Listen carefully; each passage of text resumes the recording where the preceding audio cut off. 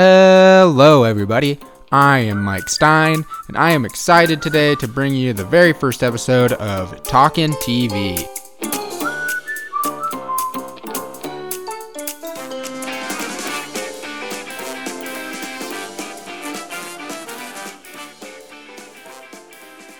Before we get into Season 4 of Arrested Development, I want to give a quick rundown of what to expect from this podcast. So it's really all in the name. It's going to be me talking about TV. Format-wise, you can expect episodes such as today, where I take a look at an individual season of a television show. You can also expect episodes where I take a look at series as a whole. And you can also expect episodes where I highlight an individual character or individual episode, individual plot line, something such as that maybe I just personally enjoy or I feel is underrated or has kind of gotten lost in the whole scheme of either a show or season. Let's begin our first season in review of one of my favorite seasons of television, of one of my favorite television shows ever, Season 4 of Arrested Development / Season 4 Remix Fateful Consequences. The first topic I want to talk about today is the idea of the original Season 4 being too tailored to the hardcore Arrested Development fan. The more I've thought about this, the more I tend to agree with it. Season 4 is a challenge in its original format. And the analogy I've come up with that I believe fits here is that Mitch issued Season 4 as a challenge to the viewer. It's a puzzle that the viewer has to piece together. During your first viewing, you start to gather up the puzzle pieces. This is what Michael's doing. This is what George Michael's doing. This is how maybe, they cross over here. And then as you begin your rewatches, those puzzle pieces begin to fall into place. This is where they all start to cross over at Cinco, or this is when Tobias and Lindsay were all in India together. Stuff like that. So, I think that, as I said, the original Season 4 is a challenge in the form of a puzzle. And to continue that idea, the remix of Season 4 is the solution to the puzzle. So I can see how a casual fan of either this individual show or of television in general would be put off by a format such as this. They're not looking to solve a mystery or put a puzzle together. They're watching TV because they want to sit back and watch TV, which is fair. That's what most TV is, and that's what most people are looking for out of TV. That's just not what Season 4 of Arrested Development is. One last thing to this, the idea that Season 4 was really tailored to the hardcore fan. This might make some people angry, but isn't Arrested Development, isn't the whole idea of the show is that it's for the hardcore fans? Isn't it one of the first real cult-like shows where, that's why they got canceled on Fox originally. There just wasn't enough people watching. They've never cared about the casual fan. They've always cared about just making the best television show possible. And I think that's what they were going for, obviously, in Season 4.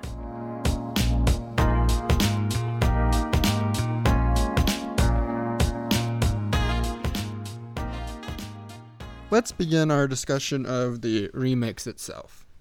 The remix is incredibly different than the original, outside of most of the footage, I suppose. But one of the bigger differences is the editing itself. There are a lot more edits here, obviously, as you're not with one character the whole time, and they had to edit multiple characters into single episodes. This also leads to one of the bigger differences I've noticed was the transitions. The transitions here they were really great. They were quick. You'd go from one character to the next with a quick one-liner. And this made it, as a viewing experience, very smooth. It was a very smooth transition to go from George Michael to Job all of a sudden, who's in a completely different plot. It's interesting how they did this, because you would think that'd be something that would be incredibly jarring, where you'd go from one character to a completely different character. But they did it really well by having these just simple little one-liners that really ease the pain of going from one to the next. Along with this, there were a lot of recap information in some of these transitions. These are not only in between characters, but in between episodes. And especially as it's a very bingeable show, I think it's meant to be binged. On this, there's just so much packed into a lot of these recaps. It's nice on one front because you never feel lost with the plot, as you definitely do when watching the original. But sometimes it really takes you out of the flow of the show. You can skip these recaps, the ones at the beginning of episodes. However, if you do skip the recap, sometimes you'll miss a quick little joke or what's supposed to be the cold opener at the end of the recap. There might be anywhere from 5 or 30 seconds of non-recap footage in which you get a joke that will lead into the intro theme. So that's a little bit of a bummer. However, as I said, the upside of that is you never feel lost. I mean, you are constantly updated. Every time you see a character on screen, you get recapped of whatever the last time you saw them, whatever they were doing. I did have a problem though, as I was binging, with there's just too much sometimes. There's one in particular I remember where at the end of one episode, George Sr. is talking to Michael. It's the discussion about signing over George Sr.'s rights, and they're trading back and forth.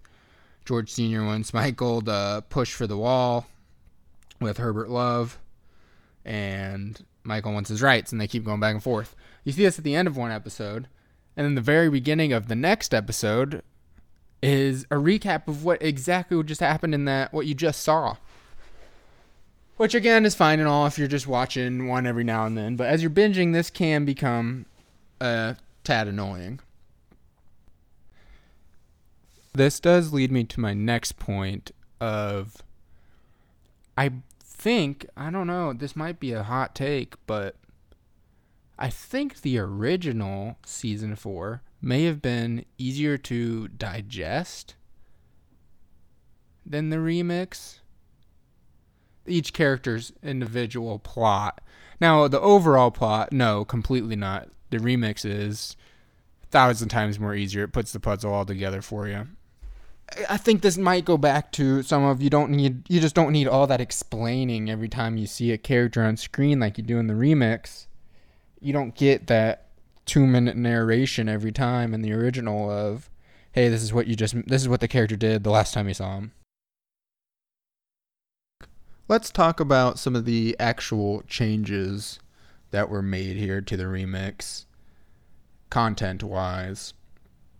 One in particular that I noticed was the fake block plot with George Michael.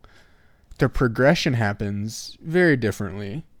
In the original, you're really led to believe that fake block is a real privacy and anti-piracy software. All the way up till episode 13, I believe, the first George Michael episode. Whereas in the remix, in episode 10, I believe, of 23, so halfway through in the remix, you're in on the joke. It's different.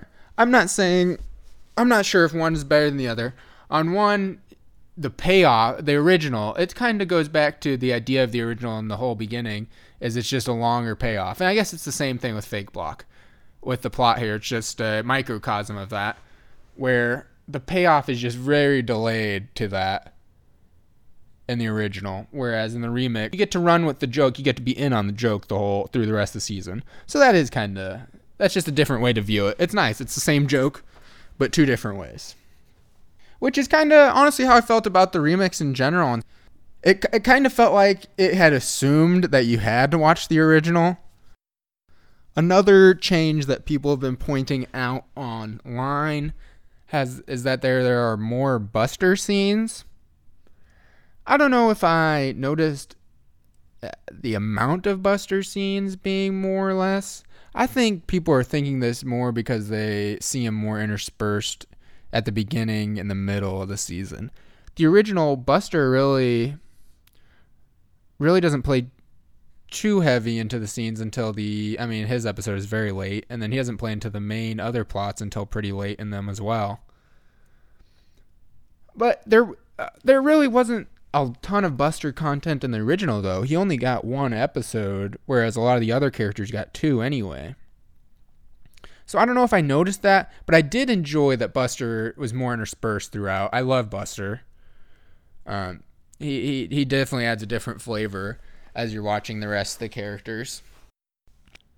Another difference would be that they didn't explicitly show that Lindsay is going to run in place of Herbert Love at the end of the season.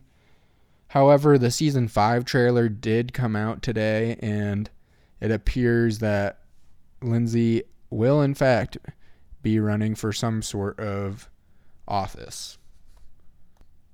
And lastly, probably the biggest technical difference between the remix and the original is all the added narration. They had Ron Howard do a lot of new narrated scenes, either to cover better for crossover plots from the original, or to smooth a lot of the transitions and the cuts for this new remix. They're really great. They added some great new one-liners. Classic Ron Howard. I believe I've covered most of the changes that I noticed during my watch through. I'm sure there's some I missed. Feel free to comment on anything and everything I missed, I'm sure.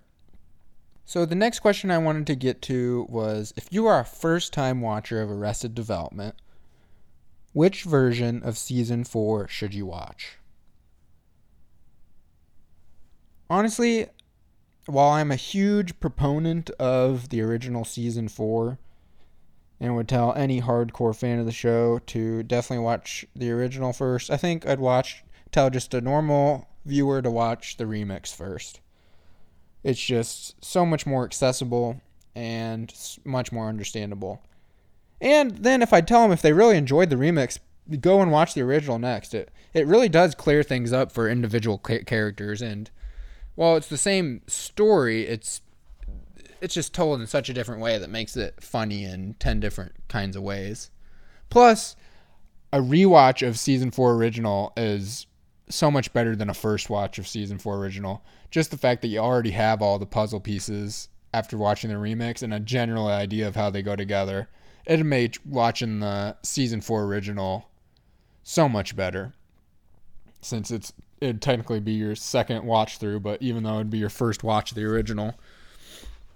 So yeah, actually I think I've talked myself into that. Watch the remix first, and then watch the original after.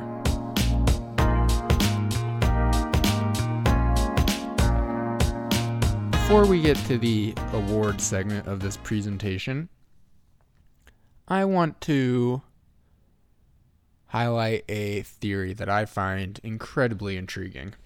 Here's the theory. Michael and George Michael are not in fact father and son, but actually brothers. let's begin the defense of this theory with a line from Ron Howard. Well, it's about the whole family.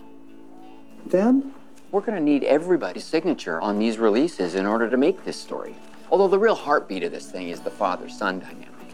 We hear that the show that he's trying to produce, an Arrested Development show, that it is, in fact, about a boy and his father, which Michael initially thinks is about him and Senior, but in fact, it's about Michael and George Michael. Building on this, when attempting to cast the Arrested Development show, Michael wants to cast Rebel Allie as Tracy. Michael sees Rebel as Tracy, thus suggesting that events that have happened before may happen again. Continuing with this and the idea of Rebel, her red hair will certainly play a large factor in this. Tracy had red hair. We know that George Sr. prefers red hair. And we know that Michael and George Michael both prefer red hair, as we both hear them say, Now, gentlemen, start your engines. Gentlemen, start your engines. after seeing Lindsay in the red wig. So, George Sr., Michael, and George Michael all have the same taste in women. Now let's look at an interesting line that Michael seems to repeat throughout the season. My point is, we have no secrets from each other. We know everything there is to know about each other. We're like twins. I don't see us as twins. Yeah? You name me one way in which we're different. Knowing this show, they don't just choose words with no reason. So, examining the word twins. In the show, when have we seen twins outside of the hilarious George Michael twin vote here in season 4, which again could go back playing into this theory that they thought he was a twin. But looking at the prominent twins in the series, we have George and Oscar, who have spawned an illegitimate child between the two in Buster. And at one point in the show, Michael and Lindsay thought they were twins. And if George, Michael, and Michael are just like twins, just like how Michael and Lindsay were just like twins, then they probably aren't related how they thought they were. Plus, just like George and Oscar, there's probably an illegitimate child in the mix. And speaking of the dorm vote, remember when we see George Michael's actual vote, on the paper he has the word dad crossed out, and he replaced it with just Michael. An interesting coincidence, maybe. Continuing with the theme of the dorm vote, when discussing how to actually make the vote happen in Michael's favor, he says, And it's adios, brother. which is Michael's attempt at saying goodbye, brother. And first of all, we know the Bluth brothers have trouble with the word brother in foreign languages with hermano in the first season, so that could be a connection. And who ends up getting voted out of the dorm? Michael. Goodbye, Brody Arrow. Goodbye, brother. Let's look at a couple more suggestive lines. I would have told you that he and I were exactly the same, that we were twins, but now I wouldn't even think of my son as my brother. Although, in fairness, this is something a Bluth brother would do.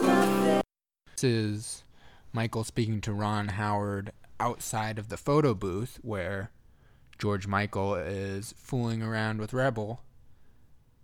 Very similarly to how Michael fooled around with Rebel in the same photo booth. Twins? Lucille talking to Michael. George Maharis. George, that's your brother's name. This line becomes quite suspicious when put next to this line. Well, it was your mother's idea to call you George Michael, and I think it was just so that we didn't confuse you with your Uncle George or your grandfather George. Right. I got it. Let's call you Boy George. This line becomes especially suspicious because of the fact that he would be called Boy George, not Boy Michael, entirely by Tracy's decision. So this suggesting that Tracy was very fond of George Sr., which, again, this all leads me to believe that Tracy did in fact have sex with George Sr. and fathered George Michael. So is there evidence of the fact that Tracy was into George Sr., that there was a connection there? And I say yes. From one, and back in season 2, George was caught wearing her maternity clothes when he was staying in the attic, and later even puts on her perfume. Another piece of evidence is this line from George Sr. to Michael in the most recent season. Fat Tracy or thin Tracy at the end. This shows that George Sr. certainly at least noticed Tracy's looks and seems to have a fondness for her being thin. This shows that George Sr. certainly at least noticed Tracy's looks and seems to have a fondness for her being thin. Lastly, in season 4, we see a commercial for Baby Talk, in which we see George Sr., we see Tracy, and we see an infant George Michael. There's no Michael to be seen. I just thought that was interesting as well. So I'll leave you with one last clip that kind of plays into this theory, and when we come back, we'll get to the awards portion of the show. Did I not tell you that we were alike, exactly alike? This is just Horrifying. too funny.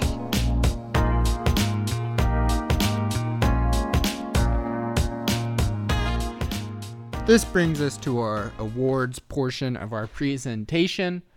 The first award I want to discuss is the best main plotline of the season, really restricting this to main characters. I had 3 in particular that came to mind. I'll speak of the 2 that did not win first. First of all, the Roofie Circle with Job, and rather dark, especially for Arrested Development. It really did remind me of the Graf versus Host plotline from season 3 with Tobias, especially when it got to near to the end and Job was really breaking down from his stage 4 syphilis. I thought that was excellent, especially with how it connected to Getaway and the idea of getting away. I thought that was great. The other major plotline that will be a runner-up for this award is Tobias and Debris. Honestly, this wasn't one of my top ones in the original, but I think I just got, I wouldn't say burnt out, but again, numb, as I discussed earlier, to just how terrible Tobias was being to Debris. Let's just take an example of it when they're rehearsing the making of the Fantastic Four play, and Tobias makes her the invisible girl, and she's saying that she wants to be invisible because, you know, she's playing the invisible woman, and in reality she really does want to be invisible. She curls up, and the one thing she wants is just to get away from everyone. And of course Tobias has everyone curl up right next to her, and then she runs off and Tobias sends everyone screaming after her. Tobias was just terrible to her. And lastly, I loved that Tobias as the Thing in the rock costume is literally rock bottom for Debris. The winner of the best main plotline of the season, for me, it didn't change going from the original to going to a rewatch. It's got to be Fake Block. Excellent plotline here. It really is great the first time you're watching it that you have no idea that it's fake. The payoff on that is just excellent. And then it does get better once you're in on the joke and you're rewatching. It really does. It's such an excellent plot. Just some shout outs, some highlights from the Fake Block plot. P-Hound buying the other blocks on his account and repeatedly saying That was 99 cents. Times 3. was great. I'm a big P-Hound fan. I thought he was great, so that adds to it for me.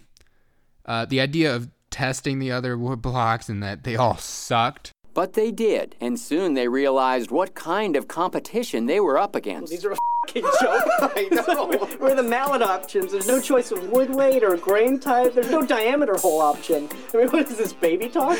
The escalation overall of George Michael going from this a fake wood block to this incredibly complex anti-piracy and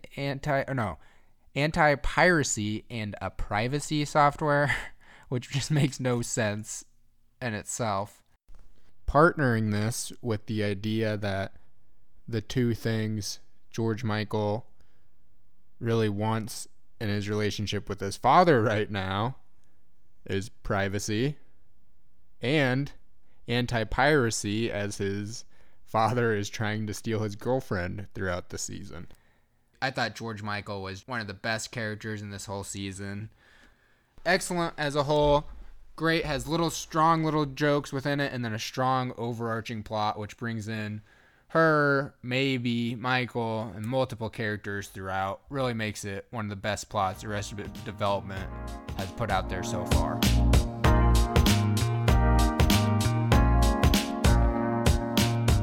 Next, I want to talk about what I felt was the best bit of the season. For example, one of the ones I have on this list is the Tobias to catch a predator scenes. I just thought that was fantastic, and that you could get John Beard to do that. And one of the best lines of the series so far. Is there a little girl here all by herself?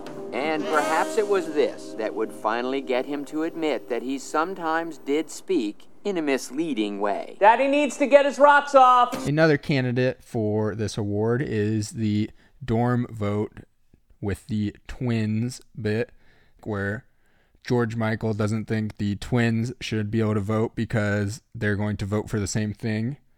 And in fact, they vote opposite of each other just to prove a point. And then they just keep inviting more and more twins in, and the vote keeps being split as it goes. And our next candidate, one of my favorite characters of Barry Zuckerkorn, is him on trial at what appears to be some kind of elementary school, I believe, or preschool. And Blah Blah Blah is defending him and has one of the more classics Blah Blah Blah tongue twisters. I can't reach it. I can't reach the knob. Why is that, Mr. Zuckerkorn? I'm not tall enough. You're not tall enough. I can't reach the chachi. Hey, should I try tippy toe? Look, I'm on tippy toe. If he can't reach, this trial's a breach. Ooh, and that's what we call a law bomb. That's a low blow, law blah. A blah blah blah law bomb. Our third contestant here is Carl Weathers, who really had a great season. The idea that he makes Scandal Makers, and then the fact that the final episode of Scandal Makers is about himself not securing the rights to the other Scandal Maker episodes. Ugh. That is just too much. Michael was referring to the George Bluth Sr. episode of a horribly narrated crime reenactment series called Scandal Makers that Carl had directed years earlier. Did you retain the rights to my father's story? Nah, man. Rights cost money. I never bothered with that stuff. I figure you go ahead, you shoot it. Better to ask for forgiveness than beg for permission. As it turned out, Carl had never bothered to get either, which is why he made himself the subject of the final episode of the series. For the best bit of the season, I'm going to have to give it up to Michael and George Michael. Take this award home together when they're at the Ealing Club and they're going back and forth about how they can't meet each other because of this fake traffic accident. Here's a clip. God, I just hope there are no kids on that plane. Because, they don't have any choice in the matter. Well, I'll tell you what, I feel worse for the parents, okay? Probably the kids thought that they could fly the plane all by themselves. Bet you $500 they find a dead kid behind the stick. You know, or maybe on the dead dad's lap, whose only fault was loving that kid too much and letting him fly the plane. Next thing he knows, he's bouncing off the top of the sports chalet onto the express lane of the 605. Bet you $500. Now, before I get to the best one-liner of the season, I'd like to do one of my favorite awards, I guess you could call it, with the most low-key character. But by low-key, I just mean it can't be somebody who's part of the main crew or a main character. So like in Arrested Development, it can't be a Bluth. Somebody who doesn't get that much attention, but I thought really brought it every time they're on screen. Akin to a John Ralphio in Parks and Rec. My underrated character for season 4 has got to be Dr. Norman, played by John Slattery. John brings it every time he's on screen, whether it be mistranslating Heartfire, misdiagnosing George Sr. while huffing gas. I feel wrong, somehow. And I'm becoming weak. Sorry, had the old thinking cap on. Let's go to the lists. Or misprescribing pills to debris unknowingly by dumping everything into the bay during Cinco. Really great character, and I hope he's back for season 5.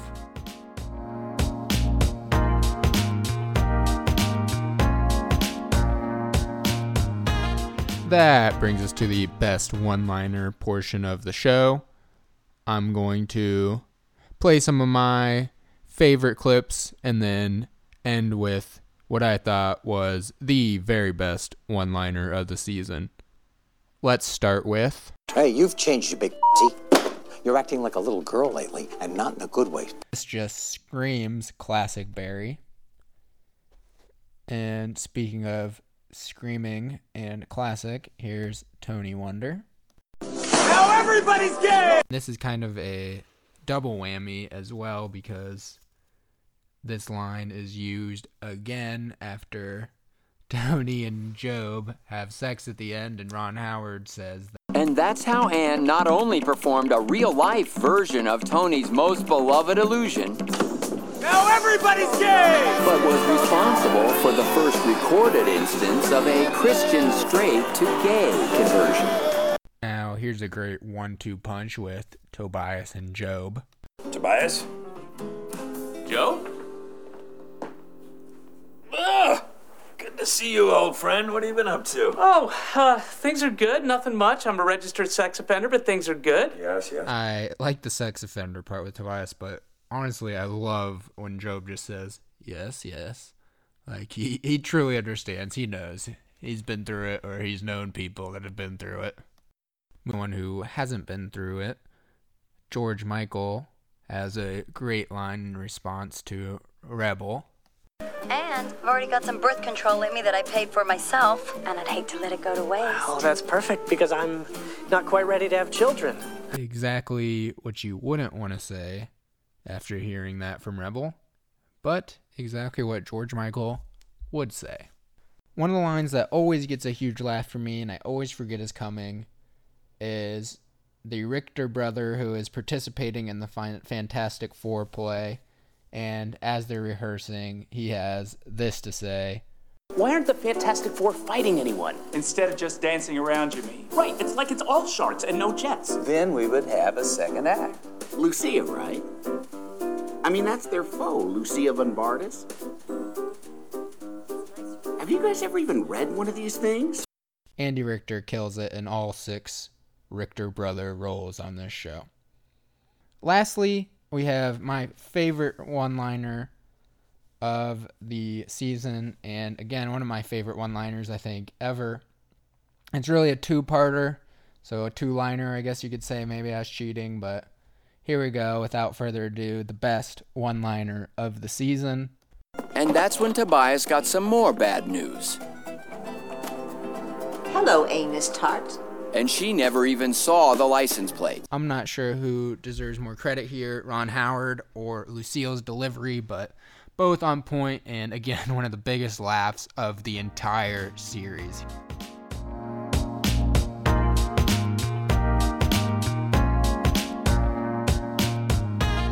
Well, that'll wrap it up for season 4 of Arrested Development.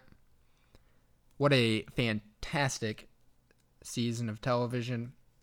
And how cool is it that we got a remix? Either way, if you love it, you hate it, can we just agree that it's incredible and it's such a unique product, such unique content that he can re-edit it into a completely different format.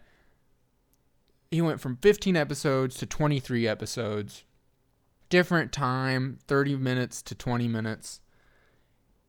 And we still get told the same story in a different way. And it's incredible. I don't know if you can take any other television show and do that, where you take an entire season, cut it up in a different way, and tell the same story, and possibly in a better way.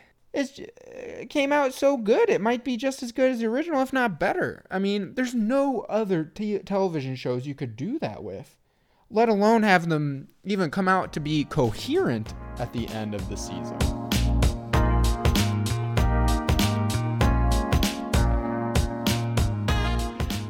Well, that brings us to the end of our first episode of Talkin TV. If you could be so kind, please leave a review or some kind of feedback so I know what to do better next time. Also, if you have any suggestions on what you would like to hear me cover in a future podcast, please feel free to write those in. And with that, this has been Mike Stein, Talkin TV.